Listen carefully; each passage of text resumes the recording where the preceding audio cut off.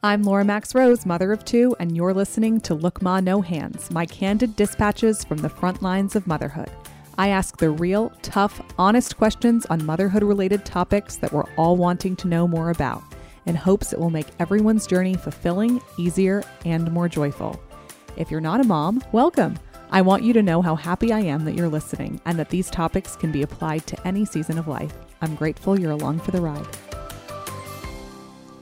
Welcome back to Look Ma No Hands. I am your host, Laura Max Rose, and I am joined today by my rabbi, David Lyon of Congregation Beth Israel. Thank you for joining me today. A pleasure to be here. Thank you for inviting me. And this is actually my first off-site interview that I've ever done. So I am in Rabbi Lyon's office right now, which is a very special place to me because before I got married, I had 3 marital counseling sessions with Rabbi Lyon, and these were like famous sessions. I heard about the fact that I was going to have these when we asked you to officiate our wedding long before we ever came to meet with you.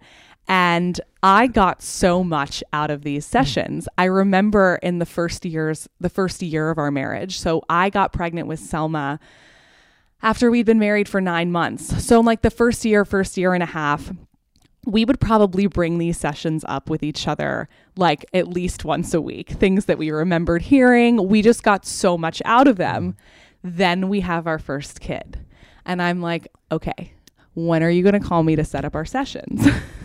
Because there has to be a meeting about how to be married after you have a kid. Right. It is a whole new world. And so there was no meeting. I was just out in the wilderness, but I have always wanted to have a podcast, which I now finally have. And I have always wanted to ask you about this. I've always wanted to talk to you about how to take care of your marriage after you have children, because if you don't have children, you probably don't know this, but this is like a whole new world. And there are also a whole new set of challenges. And as a Jewish person, I love the Jewish wisdom that is brought to the table in this area. I always get so much out of it. And I have so many non-Jewish friends who I share Jewish wisdom with, and they love it too. So I'm just so excited to hear a rabbi's perspective. Great. What a wonderful setup and context for our conversation today, because it's true, there's a lot of conversation and wisdom to share in preparation for getting married. But there's a lot more that needs to be addressed when children come on the scene.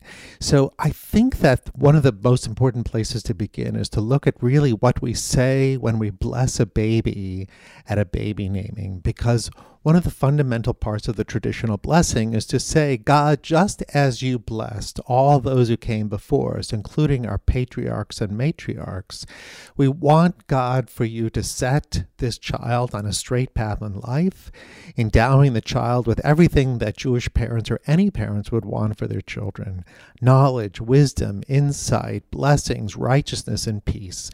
But the blessing goes on to say, may you also bless the parents with the privilege to raise the children to maturity, to teach them the ways of their culture and heritage, to teach them a life of good deeds, and one day to accompany them to the wedding canopy. So the blessing ends with the words wedding canopy, because in effect, when parents accompany their children down the aisle to the wedding canopy, what we call the chuppah, your parents are done with you. And that's when you really take charge of your own life and the life of your own family that you'll make in your own home, which obviously comes with certain responsibilities and boundaries and issues. And you get to navigate. I mean, I remember being under the chuppah and hearing that and thinking, this is awesome. Like, I've graduated. Now I have my own family. And then you think about it with your own kids and it's like, no, that's never going to happen. Like, I'll always be under the chuppah with them, but you know, you won't be. And it's a whole new adventure.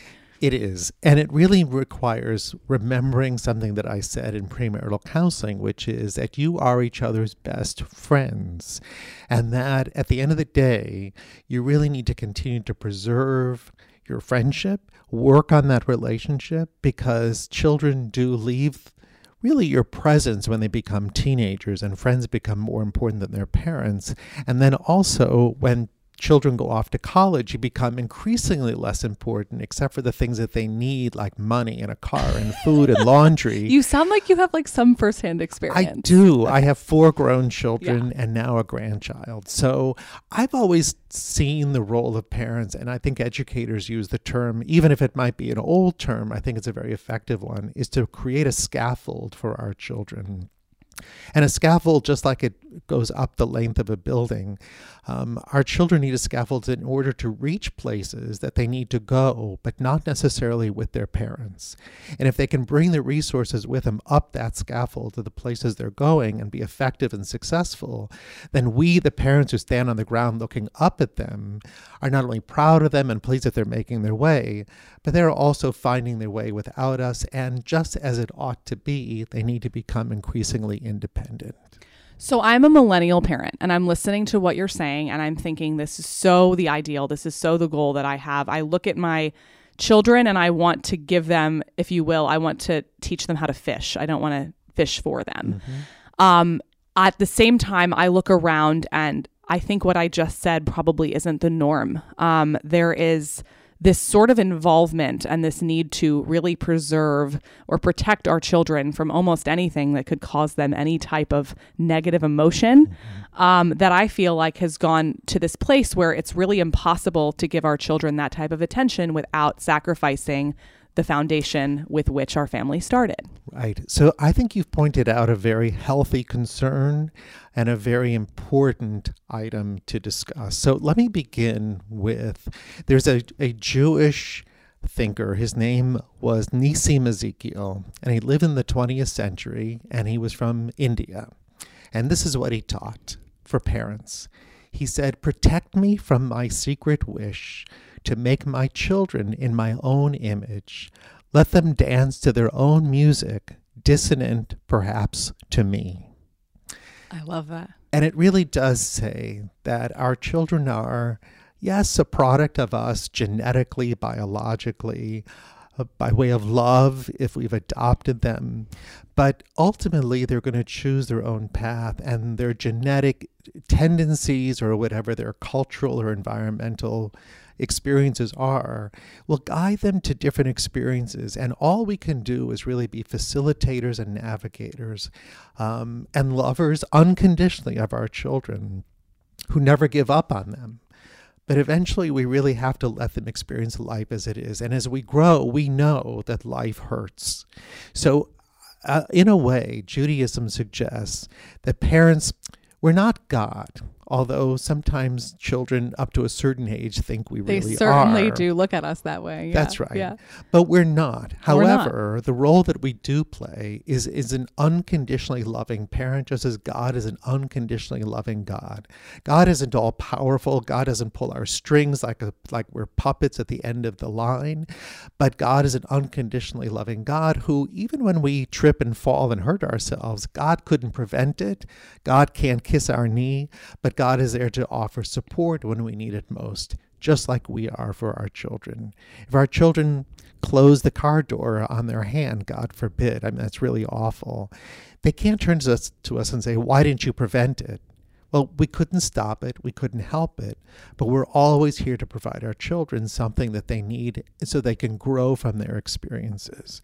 And I think that's really our role. But at the end of the day, I'll never forget when my son, who was about 3 or 4, came down the stairs after we had dutifully tucked him into bed, read him every story under the sun, kissed him, hugged him, played with him, and thought he was in bed. And we came to the family room, and my wife and I were watching television, and there he was. He came downstairs to see us again. And we said, "What are you doing here?" And he said, "Well, I want to be with you."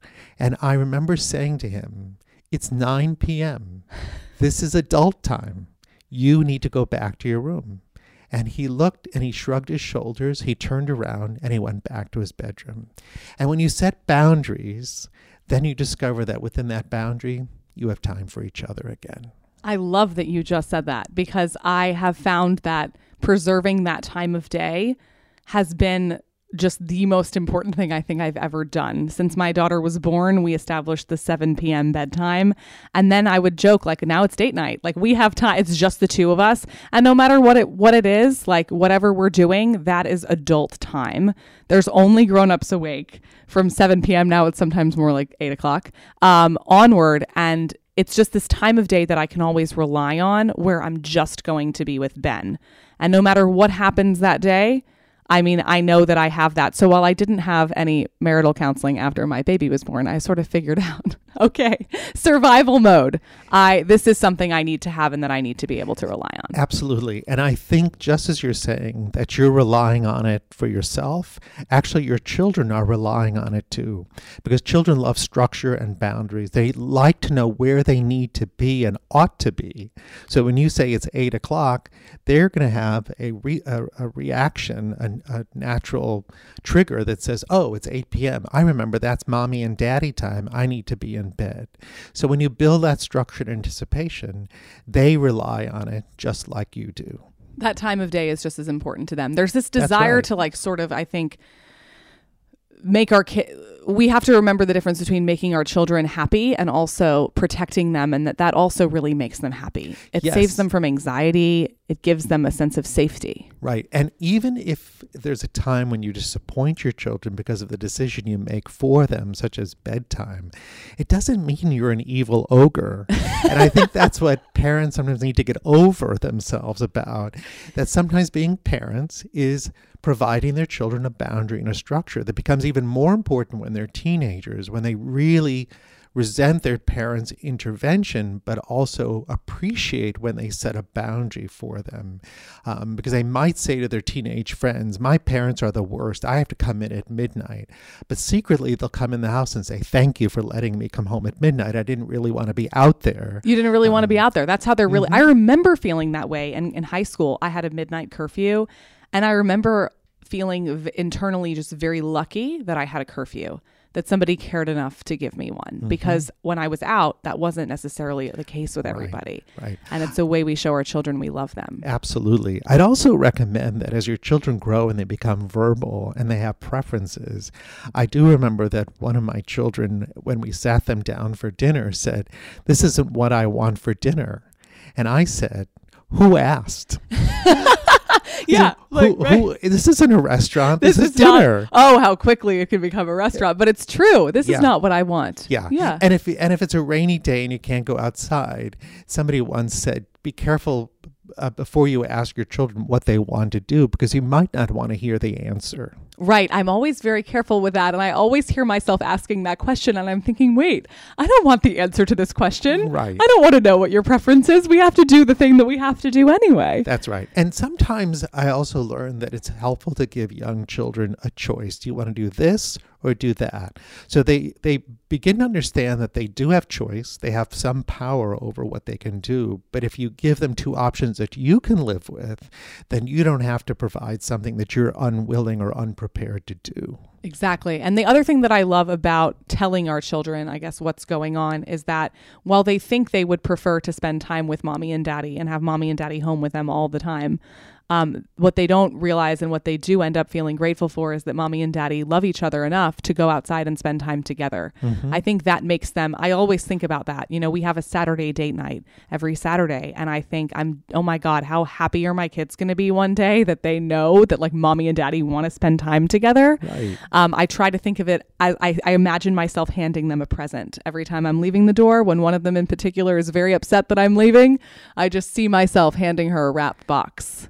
Like, I'm giving you this. Right. This is a gift. Right. And that was something that I mentioned to you in premarital counseling, was to have a date night. Yes. Okay. That's where I got that from then. Exactly. Once a week. Yeah. Either just the two of you or occasionally if you invite friends to join you. But even as you long to be together without kids, a busy week can mean sometimes you put off or postpone important conversations or intimate time together. But if you have the date night, You can look forward with anticipation for something that you really need. And children love structure and schedule. So I remember when my kids were little and my wife and I would leave on a Monday night to go out for our date night, they weren't even bothered by it at one point. They fully expected it.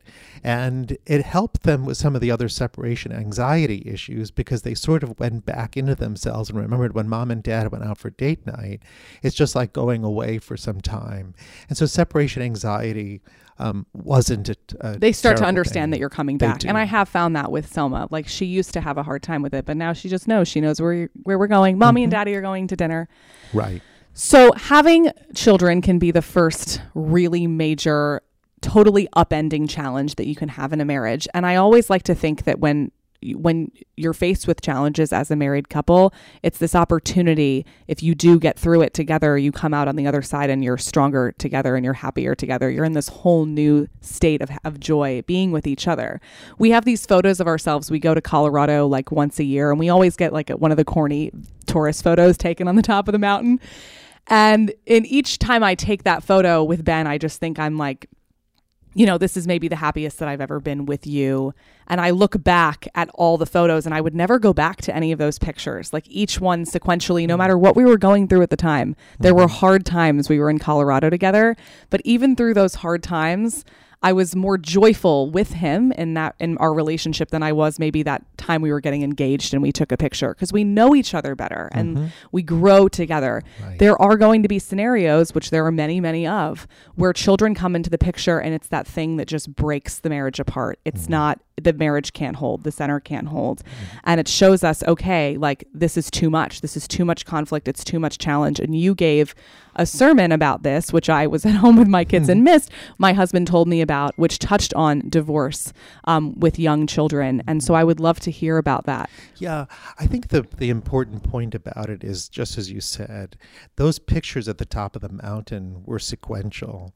And it is thoughtful, and it's nice to go back to certain times in the past, but it's very difficult to stay there.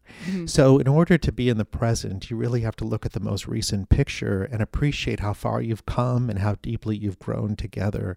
Eventually, when children leave at 18 or 21 and when they themselves get married, just as I said in premarital counseling, you and Ben are now orienting towards each other and less towards your parents as primary caregivers, validators, or affirmers. And sometimes parents have to adjust to that too as their children orient towards each other. So if you can send your children off to college or off with their own life partners, and you can be your best friends now that the house is empty, then you've done a wonderful job of growing together. The danger is when two people have not grown together or sequentially, as you suggested, and ultimately when the children are gone, they don't know each other anymore, or they've gone in separate directions, or maybe by virtue of professional or personal failure, they haven't really acquired more life skills. In Judaism, divorce is nothing we advocate for, but it isn't a sin. And sometimes we call divorce a correction. And when we allow the other person to find at that stage in his or her life what he or she needs to be, then it's really a gift that we can give to that person to go become what he or she needs to be, while releasing the other to go and be what he or she needs to be. I love that. It's a correction. It's a correction. I love that. So even in Judaism, the ketubah that we sign, the Jewish wedding contract, while today for the most part it's a symbolic document, it does talk about dreams, expectations, and promises to each other. But we don't say in a Jewish wedding, "Till death do you part," or "for as long as you both may live." There's no expectation that the marriage should be for all time in eternity. If it is, wonderful. That is the greatest hope. But if, God forbid, through death, divorce, or some other outcome, the two people can't be together again, there's nothing that prevents a person to find a new companion or life partner in the future. And I see it often, not just from divorce, but when one becomes a widow or a widower, there's a sense of loss that's obvious, but also a hole in one's heart that can only be filled by finding another friend, a companion, a life partner, whether through marriage or just companionship. It's something that we shouldn't deprive ourselves of, and it's certainly no sin to do it.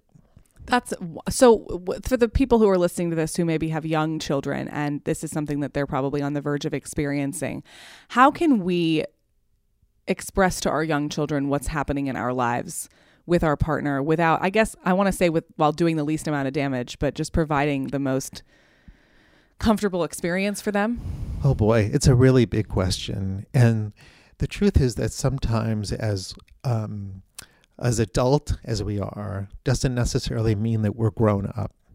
And so when frustration in relationships occur, deep failures either in work or expectations of oneself or the other, we blow up, we explode, we get angry, we get destructive and self-destructive. There can be alcohol and drugs, infidelity, all kinds of issues that are really symptoms of something much deeper that needs to be addressed. And so very often in premarital counseling and later, we often say, I do, that marriage is not some Hollywood image of perfect relationships and walking into the sunset. Marriage is work. And the most important component is communication. Talking about feelings, not labeling another. If you're upset with your partner, it's better to say, help me understand what you're doing. Or when you do this, it makes me feel. Rather than saying, you are a slob in the kitchen and I hate it because you blank.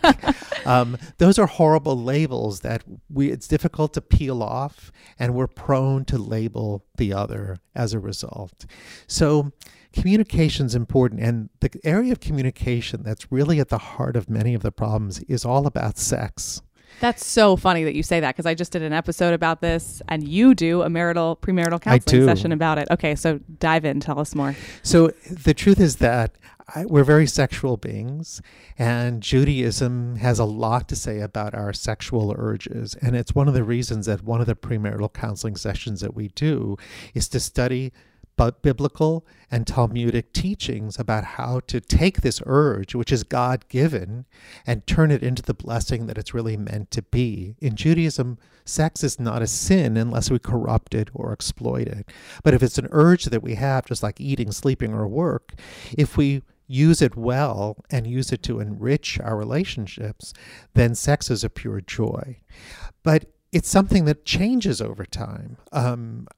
I like to tell the story that when I taught a class on sex in Judaism, a lot of people attended because if you put sex in the title, people come out for it.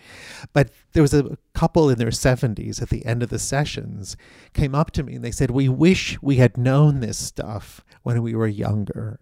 And what they're really saying is that when you're in your 20s, 30s, and 40s, things really work quite well and exactly when you want them to. But when you get older, things change. There's some mechanical failure. Some mechanical failure. Yeah. And in Judaism, if something doesn't work, go get it fixed. If it hurts, find out why. It shouldn't hurt. It should be a source of pleasure.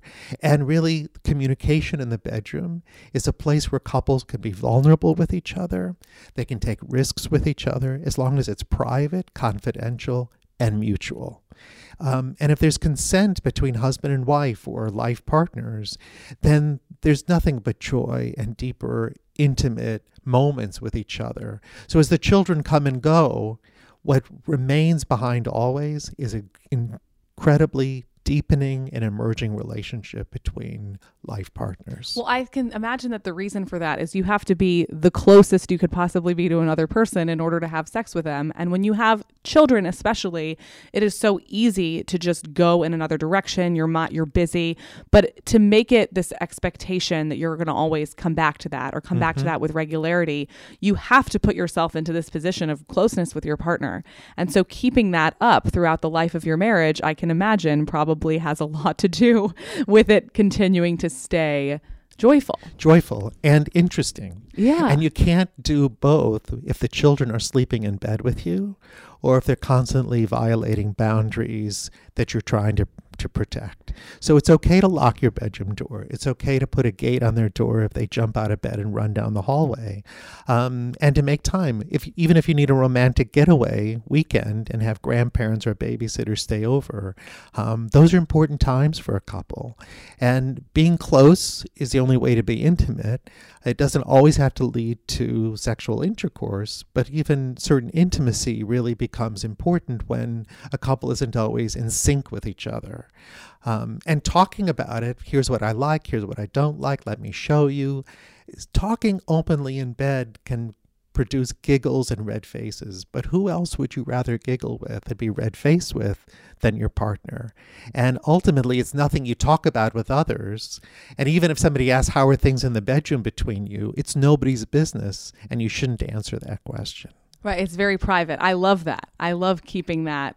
I think there's so much in pop culture, especially like there's this famous scene in Sex and the City where they all kind of go around the table and they talk about like how frequently they're having sex with their spouses or boyfriends. And I always like found that so interesting because I just think that there is something to that being kept sacred and holy and not being shared. And we share so much right now. Like everyone needs to know everything about our lives, but there is everything we eat, look at, it's all on Facebook. It's all there. I was on a conference call, a Zoom conference call with a number of important people, colleagues, and it was over the lunch hour. And some people on the Zoom screen were eating their lunch.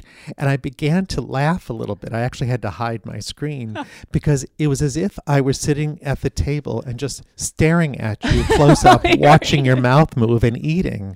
But there's nothing private anymore.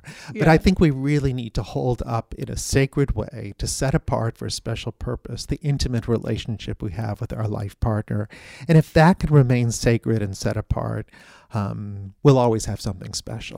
Well, I love that you said it takes work. It takes this extra effort because when you're sitting here in those first marital counseling sessions with Rabbi Lyon and you're not even married yet, you're like, I will never have to work on this. This is just so wonderful and perfect all the time. And I think even then I knew like I will, but I didn't understand the way. I didn't understand the magnitude. Like, wait, no, really, you're really going to have to like go to your calendar and you're going to have to actively find time to really spend with each other. And you're going to have to make it a point to discuss really boring things like your finances when you have to sit down and talk about it. And it's not going to just be something you can discuss whenever you want to, because you're really not going to have the time to do that. And there are so many messages that we get that if you have to work, I can't tell you how many friends I've had share with me, I feel like if I have to work so hard on something, it's just not meant to be, because the only messages that we get are like, if it's right, it's easy. But that's not true. We have to work on the things that we care the most about. Absolutely. I think you put it very well. And I'm not one who believes in what I call calendar book philosophies. So as you turn the calendar page in those written calendars, there's always those cute sayings at the top that keep you moving from day to day. I don't like calendar book philosophy. It's light, it's trite, it's trivial, because life is hard. Relationships take work. And if something is easy, wonderful.